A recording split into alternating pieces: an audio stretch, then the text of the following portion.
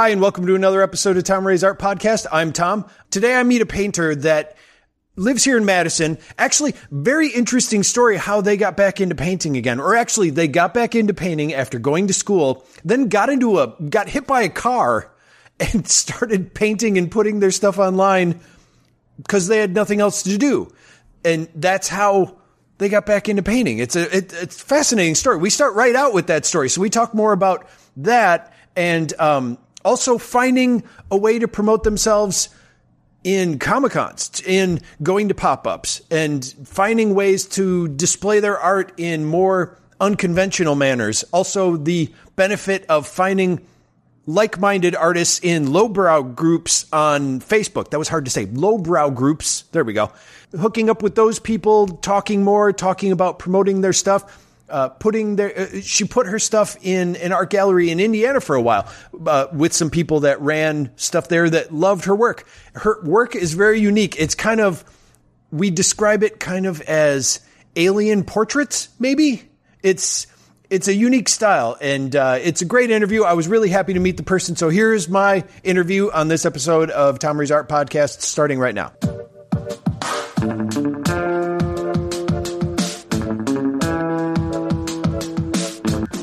My name's Amy Ricciuti, and I'm an artist, a painter. Work some odd jobs as well. Oh, odd jobs? What do you mean odd jobs? Well, not odd jobs. I work a couple part-time jobs too. So are you a full-time artist and you're doing that on top of like the odd jobs are to help sustain the full-time artist, or or is it just you decided to take some part-time jobs? Well, I had a full-time career. But in 2019, I got in a really bad auto wreck on Willie Street. Oh, wow. Yeah, I got in a head-on collision. And so it took me like a year to learn how to walk again. Really? Yeah. And so I closed down my practice. I was an acupuncturist for 21 years. Okay. And yeah, I got a kind of weird backstory. Yeah, no, keep going. This is fascinating. Yeah. Okay. And and then right when I was, right after surgery and everything to repair my legs, the pandemic hit. So I had been painting again since like 2011. Uh-huh. But very, very part-time. And because of my injuries, I had a lot of injuries. The fact that I had to close my practice for so long. Yeah. I just couldn't restart it again. I would have had to start from ground zero. And then it's just been this process of figuring out what I can physically do, because the healing process is so long for the type of injuries that I had. It's like 2 years to, heal up enough that you even can figure out what you're capable of.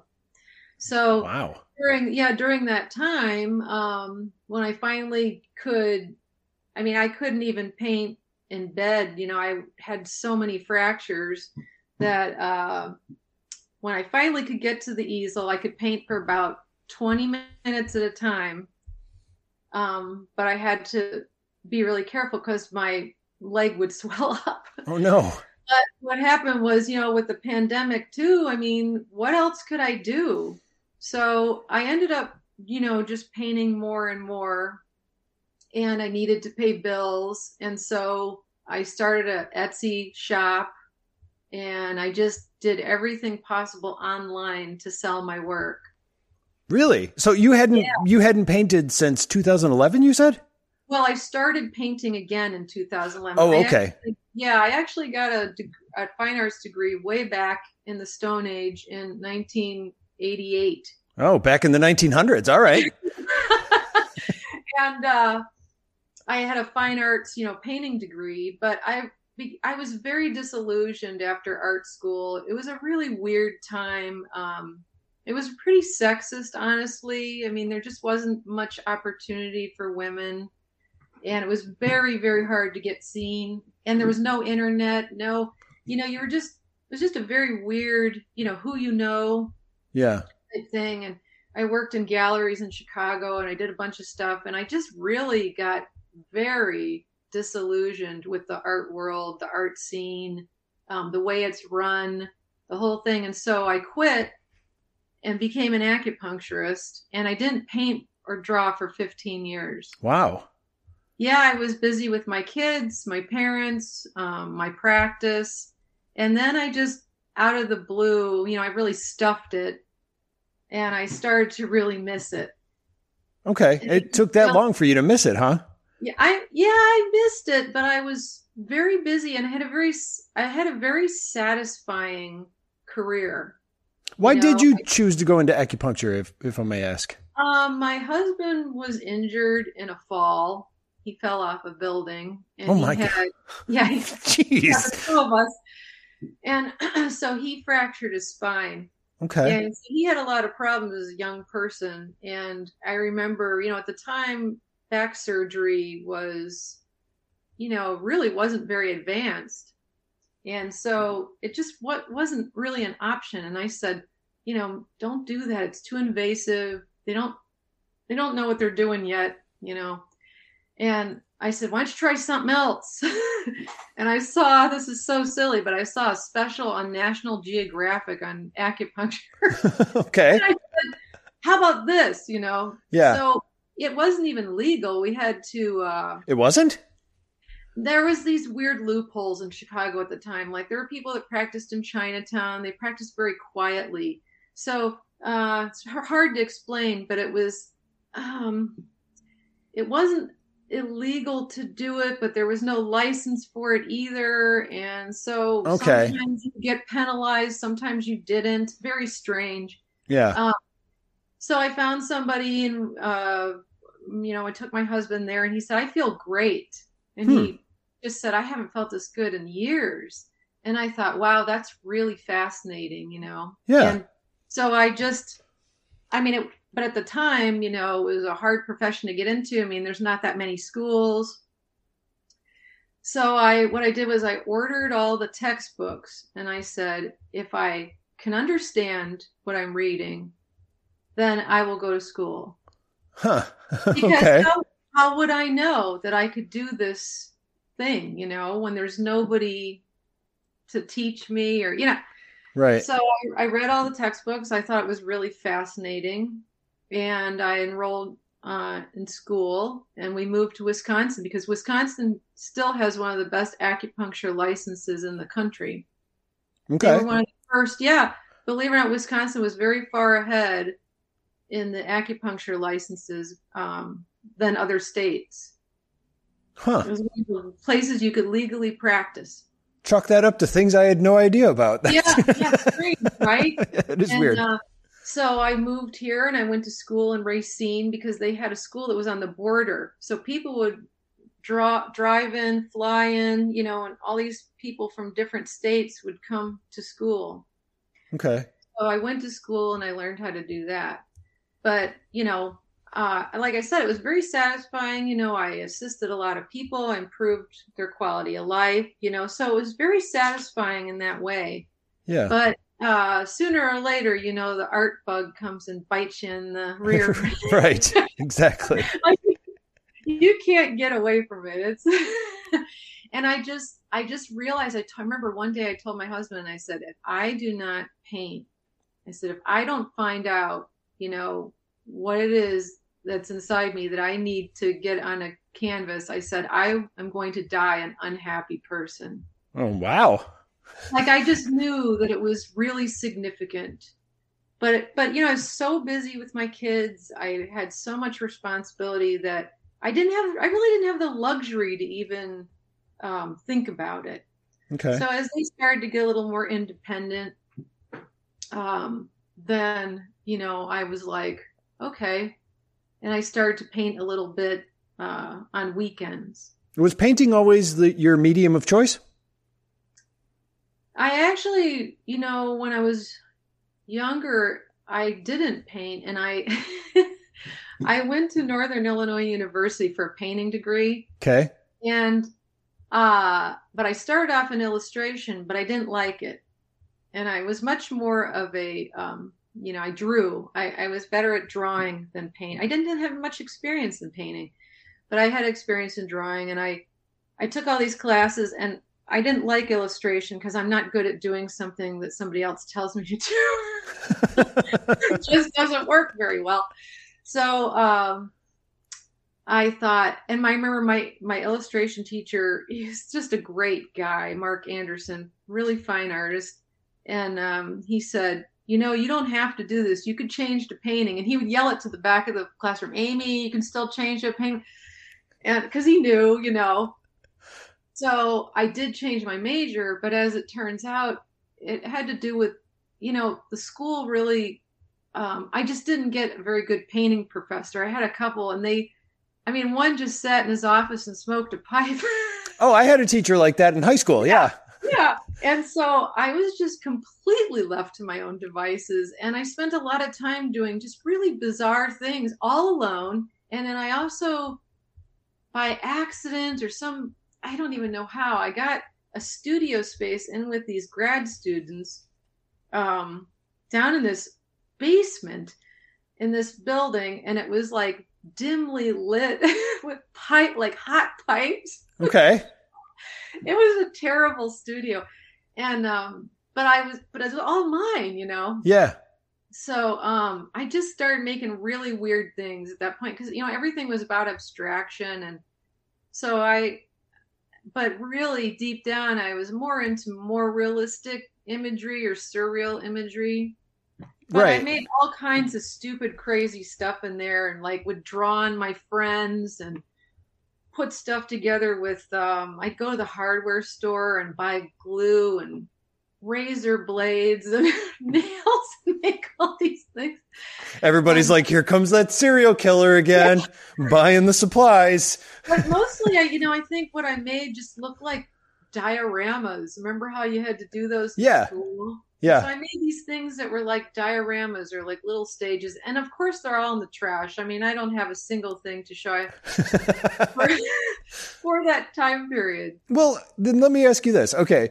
Then what was your point of, like, what were you expecting the outcome of taking these classes to be? Because it sounds like, I mean, nobody was giving you direction, and it seemed like you didn't really know what you wanted to do. So why were you taking painting classes?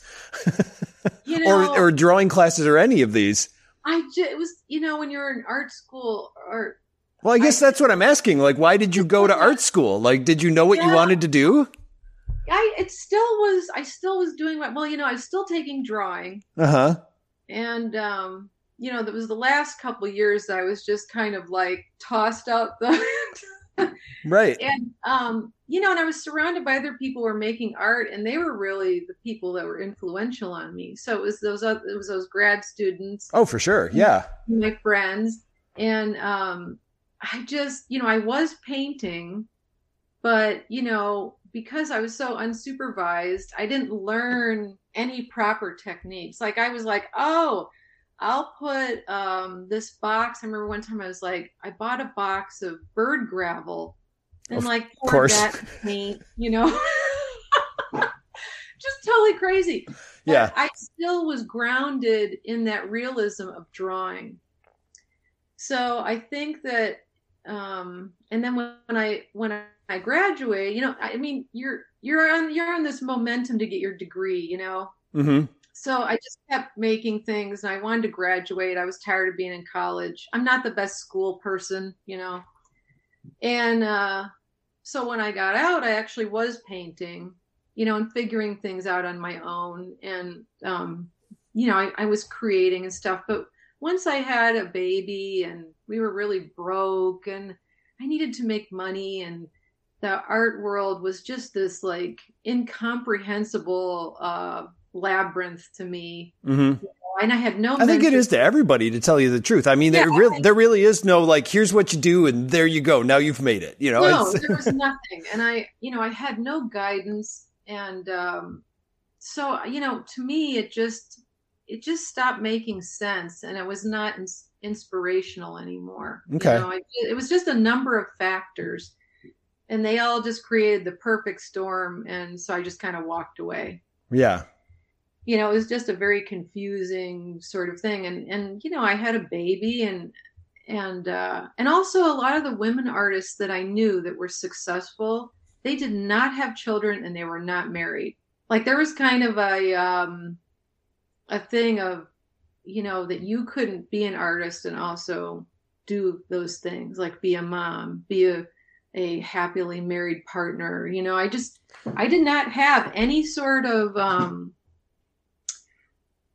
examples of people that could make it work. These were people that you're talking about, like, say, were more famous or more established, not just like people you went to school with? Yeah, I mean, even the artists that I met when I worked in galleries, the women that did very well, you know, they kind of really had to just immerse themselves because it was just, you know, it was just merciless. I mean, there was no,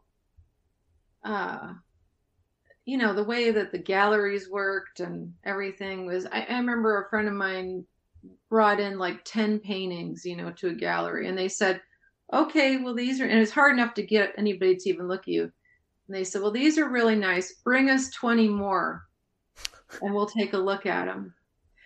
You know, and I had bills to pay. Right. Yeah. So it just didn't make sense anymore. Yeah. And I guess it's kind of interesting. And I think maybe this has changed over the period of artists being able to take more control and being on the internet.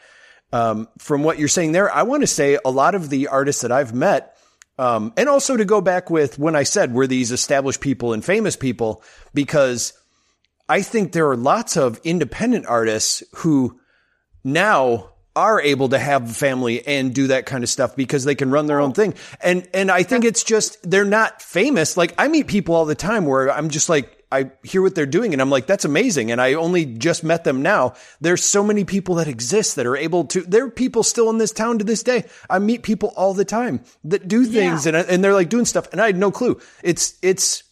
I know I'm trying to put this into better words, but it's kind of like the concept of there's a reason why there's a coffee shop across the street from a Starbucks, because people will go to both. People will choose, I like this one, or people will go, I like this one because it's not so established. No. I like this one because there are just different reasons. There are so many of the same services and artists and people out there that we can all really just get by. And I think that's really the dream, like not being famous, but being able to get by on what you love doing, I suppose. Being able to be a working artist. But I think really, you know, one of the things that I see is that, you know, when I was graduated, the whole goal was to be a fine artist and, you know, get into a gallery, get into a museum. Possibly you could teach, you know, if you pursued your education.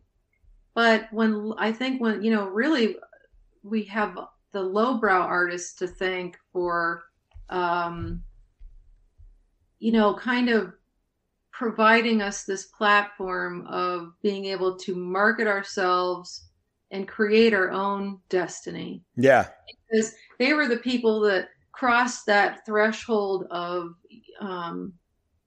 commercialism and fine art. You know, they sort of tiptoed on a tightrope, you know, because before that, you know, you were an illustrator, you were a fine artist. Right. The two shall never mix. And there was a lot of weird stigma too, you know, like people oftentimes really look down on illustrators. They look down on commercial artists and you know, they're working their butts off, you know, but, now you know, and it has its good points and its bad points because now, you know, you're supposed to develop a brand, blah, blah, blah. Right. I'm like, I'm not a brand. I'm just me, you know? Yeah. It's almost like being forced into the thing I was saying before, where it's like, well, I don't need to be famous and be a brand. It's like, hey, I'm me and I make this. Yeah. I mean, that's what it comes down to. And it's like you were talking about earlier before we started about, you know, what you make is what you make. And and it took me a while to understand that. I mean, that was sort of, there's been some advantages to starting this late in life because I'm starting very late. I mean, I'm a member of ARP now. Right. You know, but on one hand, it's great because I have the maturity and I had a career and I don't have the insecurities at all that I did when I was younger. And I don't care whether somebody likes my stuff or not at all. Yeah. So that part's really good and really healthy. And I also have, more of a business background that helps me, I mean, I'm able to organize myself, that sort of thing. I understand some things. But then also at my age, I don't have the energy. Like I did that Comic-Con yesterday and I'm tired today. Yeah. Well, you know? And that's the other thing, going back to what I was asking you before, where I was like, what were you looking to do when you went into school? That's the beauty of managing your own stuff. Like the fact that you started out going to a fine arts school and the goal was to you were going to get in galleries and you were showing people galleries. You're presenting at Comic-Cons now and you're bringing paintings and that's brilliant. Yeah. What made you go I should table, I love it. I think your stuff absolutely works there. And what made you think to do that? When did you start thinking about, tabling at these Comic-Cons? It was just last year, really. I okay. I started this year to do I'd never done an art fair. I'll be honest, the art fair, a lot of the art fairs in Wisconsin, I was like, I don't belong there. Right. Yeah. I get what you mean. Oh, look, which is all really good. I mean, who doesn't like beautiful landscapes or nicely done jewelry, whatever, but I just saw no opportunity for me there. And really it was through, I think it was through these online communities. I mean, for me personally, because I was so injured, I couldn't walk around the block. I couldn't drive for a long time. I couldn't do anything. So, and then the pandemic on top of that. So I really started to just connect with other artists through Instagram and through some online Facebook groups. Like what groups? There was a lowbrow group that I've been part of for a long time. And also Drawing from Experience, the Dark Art Society through Chet Zar. I saw you post about that the other day. I didn't know what that was. Yeah, that's a whole group of weirdos that you might like. Okay. That's the thing. And this does go back to what we were talking about beforehand. I love and always wanted to be able to do the type of artwork you do, but I can't. But I love looking at it and I love being jealous of people that have the ability. So I should check out that group. And I'll say, that I definitely tread the line on, I told them, I said, I don't know that I'm a dark artist. I think I'm a dark pink artist. I get that. All right. Yeah. I'm not really into gore. No, me neither. I don't watch any, horror movies or anything like that. And I'm not into, the devil. But I like mystery. I like enchantment. Yeah. And honestly, a lot of my paintings, I do intentionally yank people's chain. I sneak little things in there. I sit and laugh while I'm doing things. And I get more of an alien type of vibe from your stuff. Yeah, definitely. Kind of. I'm really into the idea of. I love science fiction. Always have. Love dystopian novels. One of my good friends was like, I don't understand. How are you sane? With my, just being so messed up and then the pandemic. And I said, I've been preparing for this for a long time. Just reading all those, crazy things. And right. So I think that helped a lot. And then I have a very good set of friends through this funny little gallery in Indiana called Paul Henry's Art Gallery. Okay. Which is a kooky, wonderful place. And so I stayed in touch with all of them online, and they were super supportive of me during my healing process. How did you meet them? Through a friend. Okay. And one of my friends, who's a great artist, Rick Terrio, he said, you should check this place out. And so I did, and I ended up driving back and forth to Indiana because I really didn't. Oh. I didn't find my people here in Madison. I just had been too busy, so I only had time to paint a little, and then I didn't meet other artists here. I didn't even know where they were. Yeah, Madison kind of weird. It doesn't have, it doesn't have any galleries. It doesn't have a lot of spaces where artists can present themselves. And so I just kind of gave up on Madison a little bit early on. And now I'm a little more invested, and I've met some people and I'm enjoying myself, Yeah. But in the beginning, because I had these old friends, I kind of ended up, shifting towards Indiana and Chicago and showing more there. And I did a lot of group shows.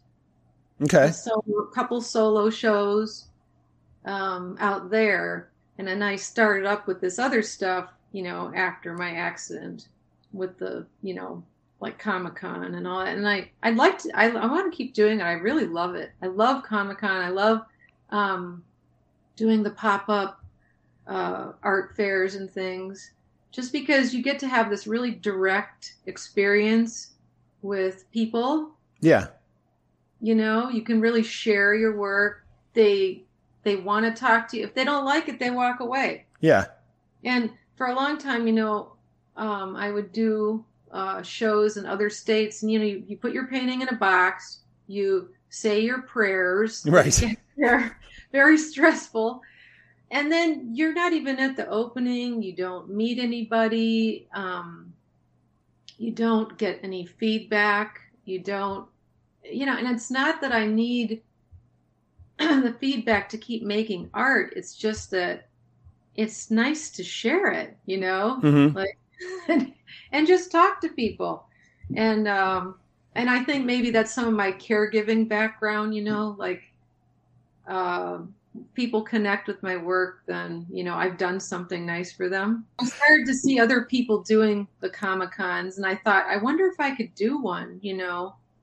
And because I'm not a comic book artist, I mean, I'd like to make some zines, but we'll see if I get around to that. I was going to ask if you've ever actually done any comics or anything like that. No. But yeah, okay. All right. So, and then but still, and I don't think that it's wrong that you were there. Like I said, I think you absolutely fit there. But yeah, it's the whole leap. Like, you went to table there. Like, did you feel weird doing that? Did you feel like, what the hell am I doing here? I always feel like, what the hell am I doing? I suppose, yeah. I guess when you do anything, it feels that way, doesn't it? Yeah. This year, I just kind of was like, well, who cares? Exactly. I mean, yeah. And I think this is where the age, the age factor really helps is, I thought, well, if I go and I sit there all day long, then I sat there all day long. Right. Nothing happened to me. And honestly, if you get hit by a truck, yeah, like I did, that puts a lot of things into perspective. Oh my God, you can actually say if you get hit by a truck. I just realized that you can actually use that for real in a conversation. Yes, I can. And I will tell you that many people use it incorrectly. Now I know. I love it. You get to stop them and go, hey, you're not using that right. Yeah, I used to say it all the time. I'd say, I'm so tired. I don't know what's wrong. I feel like I got hit by a truck. Now I'm like, I never say it. Right. But yeah, I mean, I thought, well, so what? So I went and I did one, and then I did that one yesterday, and it was really interesting. The people at those Comic-Cons, they're very supportive. They have their own little community. Yeah. And I sort of started to learn, starting to learn a little bit more about, they kind of look out for each other. Like, if somebody's in a booth and they're sitting on their hands, they're not making any sales, then other Comic-Con vendors will come and spend some money at their booth. Oh, nice. Yeah, there's actually, like a community. And, some of those people are just hustling so hard. I mean, the Comic-Con's funny because it's such a mix of art and merchandise. Right. And so you've got artists who are making it, and it's also one of those reminders that, I don't know what it'll take for people to really fully appreciate artists. Mm-hmm. Because and I hold nothing against the people that are doing this. Like, I was across the way from a guy who was just selling like Pokemon things. Mm-hmm. They're made in a factory in China. Right. And he's just trying to hustle. He's trying to make a living. But a lot of those people, some of them sleep in their cars. Yeah. They're doing this really hard circuit. And, it's a certain kind of people. Mm-hmm. No, I've been there at the end of the circuit run where it was in Madison the last time. And I've made some great deals there because some of the guys just dealing in the used comics and everything, they're just like, I don't want to pack this up. How much do you want to give me for it? I'll buy a whole bunch of them. They're real merchants, and you meet the most interesting, crazy characters. And to me, that's just what my art is about, is these weird characters. Yeah. Those people, it coexists with what's going on there. Yeah. Like people coming there for those Pokemon things that were across there will turn around and see yours and go, what's this? And suddenly they're like, I really like that. It fits in the genre. Yeah. Yeah. Yeah. And I do. And I had a, really nice comic book artist, and I really respect comic book artists. I mean, they can draw every kind of action, every kind of perspective. It's such a demanding genre. Yeah. And they really do deserve a lot of respect. And, but I had this very experienced, comic book artist come over to me, and I had a conversation with him, and I was like, well, I'm not sure I fit in with this. And he's like, you absolutely belong here. And so that was really nice. Yeah. No, that's really cool. I mean, let's put it this way. You and one other person, I specifically went to that con to go see their stuff. And on top of that, I'm like, and I'll pick up some toys while I'm here. So I was the other way around. Why not? Why not enjoy the buffet? Yeah. So it worked out for me totally. And I just found your stuff online, which I guess I want to ask about that too. So how have you been using the internet and everything to promote yourself? I know you have an Etsy shop and you've been selling things on there, and you started doing these circuits. Did you do those first and then build the shop? Did you do them both at the same time? I guess, does one help the other? How are you promoting and getting your stuff out there? Oh, it's been weird. I wish I knew the secret, And we all do. I work too, I work at a couple jobs. And so I only have so much time. But, before the pandemic, and my accident, I would just sell paintings here and there, mostly in those galleries in Indiana or Chicago. Okay. Or maybe somebody just wanted to buy one or a commission once in a while. And then I transitioned to the Etsy shop because I couldn't do anything. I was so homebound. I mean, I was in my room for months, so I thought, well, I can at least start an Etsy shop while I'm sitting here in bed. And so I started it without really having much of a following or anything like that. And then I worked on my Instagram presence, and tied those two together. And I've gotten a lot of, Instagram has been very good to me. I meet people on there. People contact me. I've gotten in shows. I've met other artists, gallery owner. It's been very, very helpful.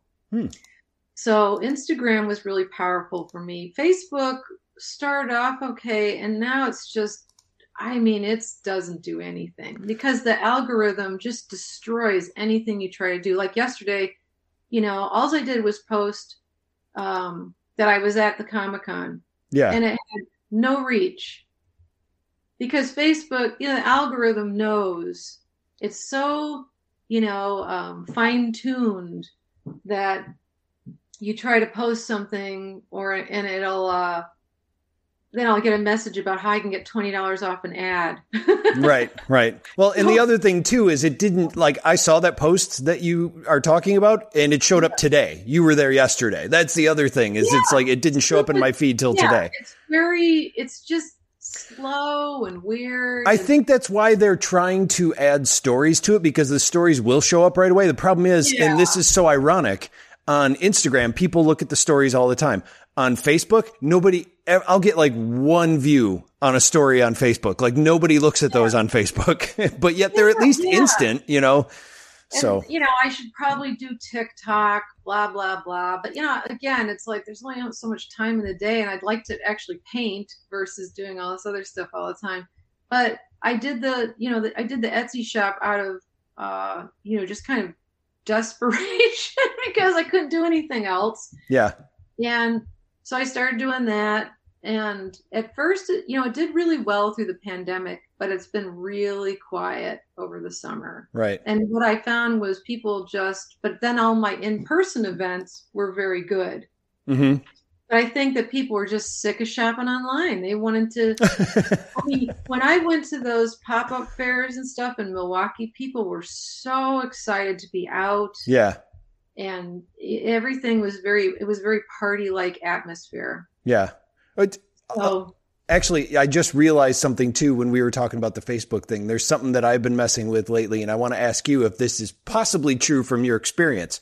Now, that's a very mysterious way for me to bring up this question. But so you said you belong to a lot of groups. When you open Facebook, do you see those postings from that group right away? And do you get alerts from those groups that you follow all the time?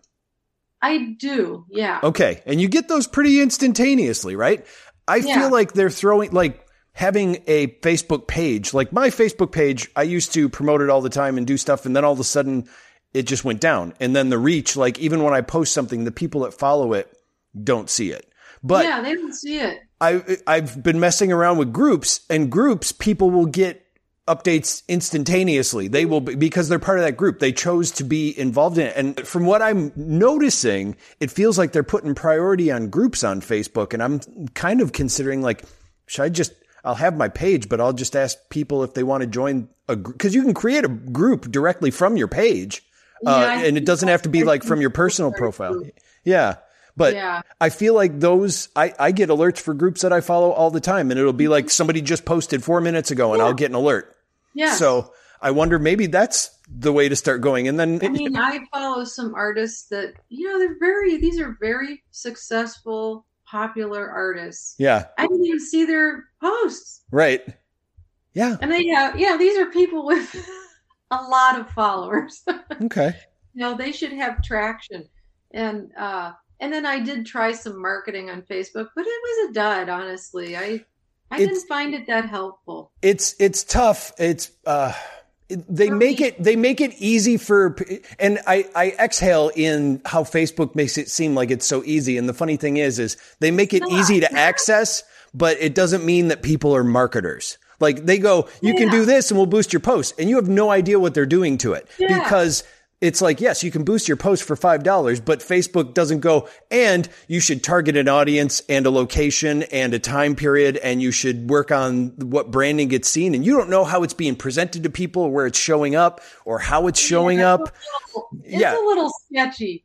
Well, it's just on the back end, it's still advertising, and it's very complex in the way that it's set up. Like if you've ever been into Google AdWords, really, when you go into the business side of Facebook advertising, it's set up like AdWords. Like there's like a whole bunch of stuff you can do. Whereas they go, all you have to do is boost it, and it's like, well, yeah, you can. And it shows the people that already see your stuff, but you're not finding it. Yeah. Even if you change the demographic and stuff, sometimes it works. And the other thing I'll say is I used to have more Etsy sales in my groups themselves. Oh.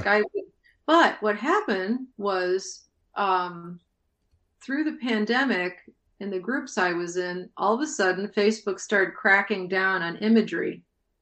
Really? Oh yeah, and it's kind of complicated, but you also have this sort of group of infantile people. Okay. Spend their time drawing dicks and. And they were all inside during the pandemic. And right. What happened was, all these art groups, they kept getting shut down. Mm. And so what they had to do was they didn't want to throw out their members, which frankly, some of them, it was so ridiculous. They should have just told them to stop it, because it was, I'd scroll past it, but there were definitely things that were just really gross or offensive or just stupid, Right. And But they didn't want to do that. So what they did, a lot of the groups, is they made the groups private. So Uh-huh. they're not public anymore. And so I used to be able to say, hey, I've got new stickers in my shop, or I have these new prints or something. And anybody from the public could see those posts. Mm-hmm. Well, now it's private. And so the groups have gotten less dynamic, less interesting, because there's no new blood in there. Right. Yeah. So so it's like, sometimes you find a wave and you ride it, and then it doesn't work anymore. Yeah, and I suppose that's the way with anything. I mean, even Yeah. when a few years ago when Etsy changed the way that they did stuff, or they added, I forget what the actual thing was, but it was something like promoted listings or something. Yeah, and they're a big pain in the butt too, but I do it because it is an easy, in many ways, it's easy to use. If you're small and you want to get something started, it is very user friendly. Yeah. I mean, there's a lot that's good about it. People complain about the fees, but honestly, the fees, in my experience, are no worse than a gallery taking 40 or 50%.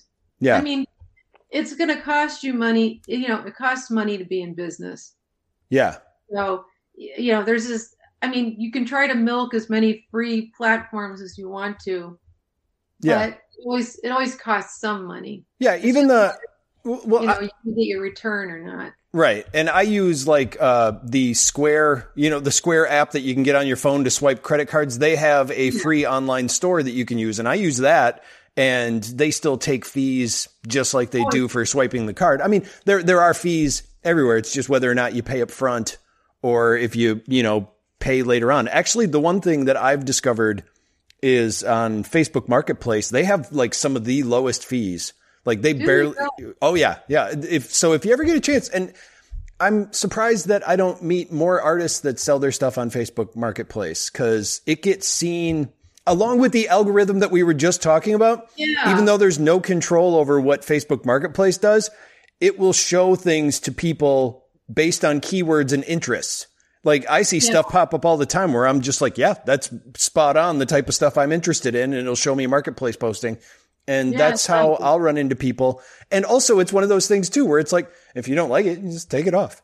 It doesn't cost anything to do it. And it's all handled through Facebook. The only drawback on that one is the payout is a long period of time. It's like 5 days after, it's 5 days after delivery, which, I mean, it makes sense, but it's not that long. But with the way mail is right now, like, sometimes it takes 2 weeks for delivery, but it's all handled through there. Can't wait, Right. So I don't have a problem with it, but I know that you're not getting paid right away. So I'm just putting that out there, but it is probably the most plug and play cart that I've used, and it's fantastic for me. I really enjoy it. So yeah, I mean, I meet people doing different things all the time. I mean, some people sell their art on eBay. Yeah. That too. But that one is like, that one either is large fees or you have to pay to have a store. There's actually an artist. Oh, I was trying to remember the name, who I think you would be really interested in. And I don't want to look it up right now because we're talking, but their name is something like Elgato or something like that. And their artwork reminds me a lot of of your artwork. And I found them because they used to sell on eBay. I'm actually trying to contact the person to see if I can talk to them. They live. Oh, that sounds familiar. I'll look it up when we're done talking, just so I can tell you exactly who it is. But they started out selling on eBay, and that's how I found them. And I was curious if you did that too, since you do Etsy. Yeah, I haven't. I mean, I don't know. I just kind of plod along. I don't know. I'm not the best planner. Like, people are like, where do you want to be 5 years from now? I'm like, alive. You know, I mean, that's as good as it gets. Sitting right here trying to think of an answer to that question. Yeah. I mean, I'm not good at that. And I also, no, me neither. Have a very poor sense of what you're supposed to be doing at certain times in your life or ages or something. Like, this year was like, oh, I'm old. Like I took me a long time to go, oh, wait a minute, Amy, like you might not have that much time left on the planet, Right. like what are you going to do with it? And, that sort of thing. And so I don't always feel like I'm the best example of that. I mean, I'm kind of like, oh, the water's warm here. I will swim in it, like that's, and then I try new, and I have to be really careful because I overcommit myself, and I think I can do anything. I'm like, oh, I can do this, right? And then I started taking a college class in Japanese, and on top of everything I'm doing, and of course it was online, and it was just horrible. Right. I mean, if it was in person, I think I would have lasted, but it was remote, and they had these groups, and the screen would cut out all the time, and everybody's yelling in like Japanese and English, and so complete fail on that one, No. But I do have a tendency. Luckily, my husband sometimes can talk some sense into me, But I have trouble figuring out like whether I always want to do more. Right. I want to try everything. Oh yeah, so, I get that. Oh, it makes me crazy. I just am so, of course I want to do a comic book. Of course I want to do, a solo show here, there, blah, blah, all the Comic-Cons. I want to, of course I do, but yeah. I'm very limited. So right.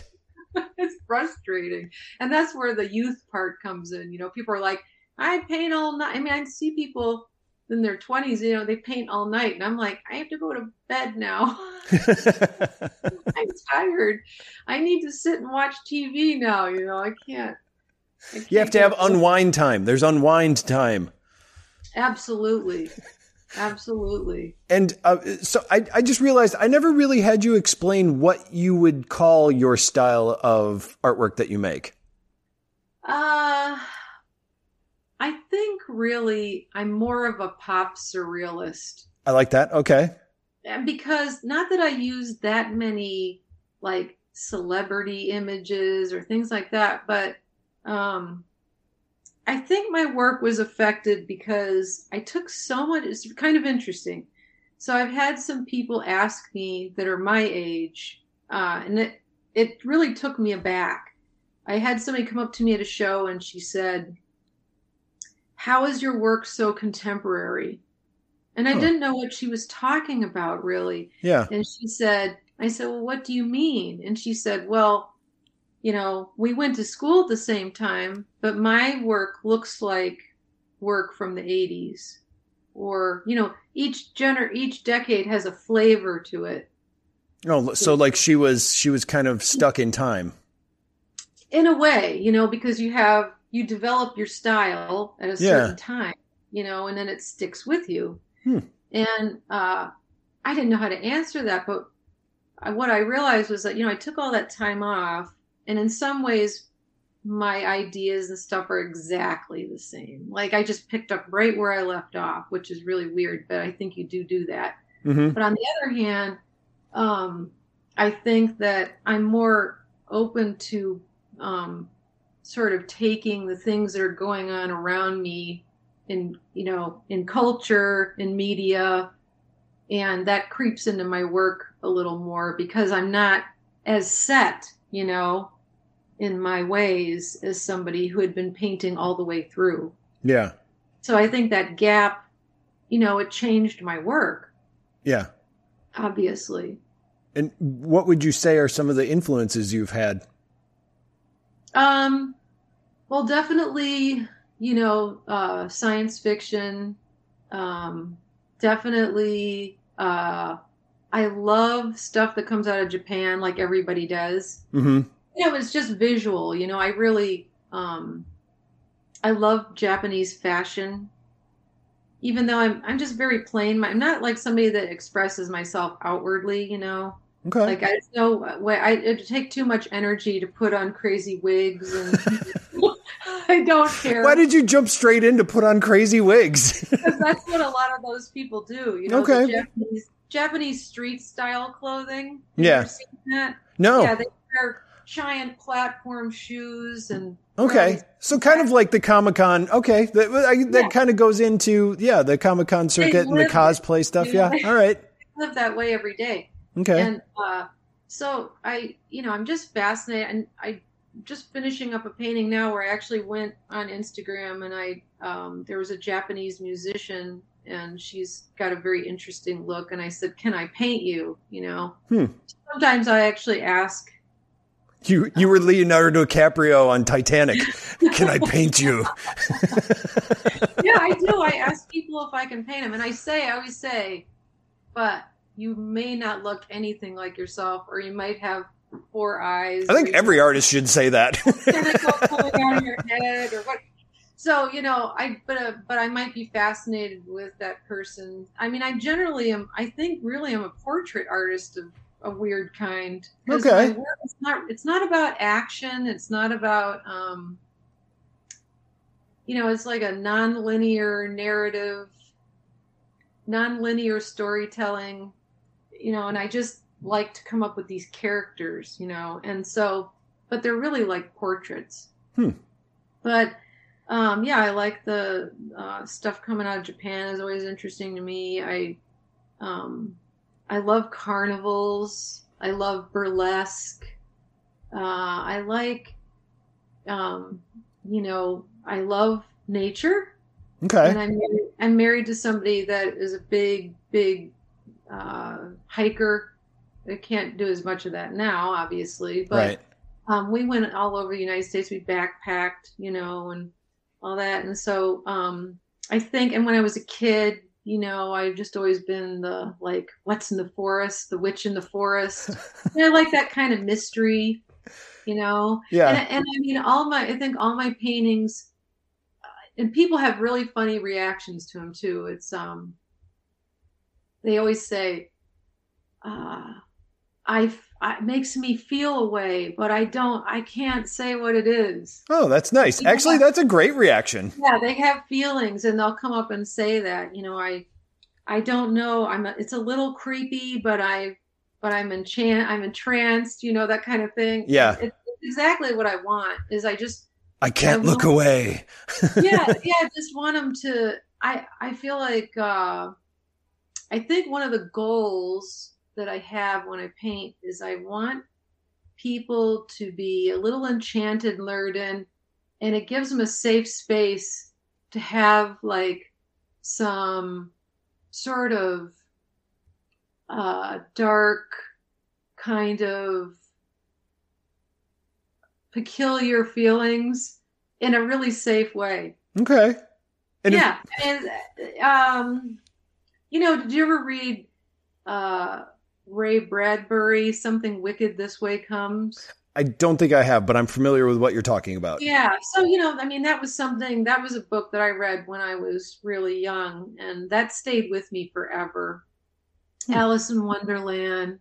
These things where it's like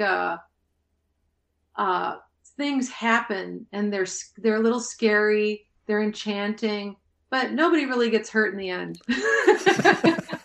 That's a great way that's a great way to describe it. Well, if people wanted to be enchanted and not hurt in a way, where could they see your stuff to have this experience? Where would you suggest they go check your stuff out? Well, there's always Instagram, which honestly is probably one of the, I'm always posting process videos and shots of my work. And I think that that's kind of like the most active online place to see what I do. Okay. I mean, if you're looking for prints or to purchase something, then my Etsy shop is the best place. And then as far as showing my work, I'm kind of all over the place. I mean, I show stuff at a couple galleries in Indiana, a Promise You art house, also Paul Henry's art gallery. And then I used to show more regularly at Scout Gallery in Milwaukee. But they had to move because they had flooding in their building. And there was the pandemic. And so I still do events with them, like pop-up art fairs and that kind of thing. But they're in the process of shifting themselves. they have a new location. So I don't know, where that all stands. But and then right now I have some work up at Megan's Framing on East Washington. She actually has some very nice paintings of mine. Oh, great. Right now. Yeah, I did it for gallery night. Okay, which was at the time of recording this, which was a couple days ago. Yeah. Okay. And so I have some stuff up there. Okay. And what was the Instagram handle? Oh, it's at Space Throb. Nice. I wanted you to say that just so people would know that it's not your name. It's that name that apparently makes you laugh, although it makes me laugh too. It always makes me laugh because the way that I developed that was when I was first starting a series of paintings. They were sort of about these like space girls, Yeah.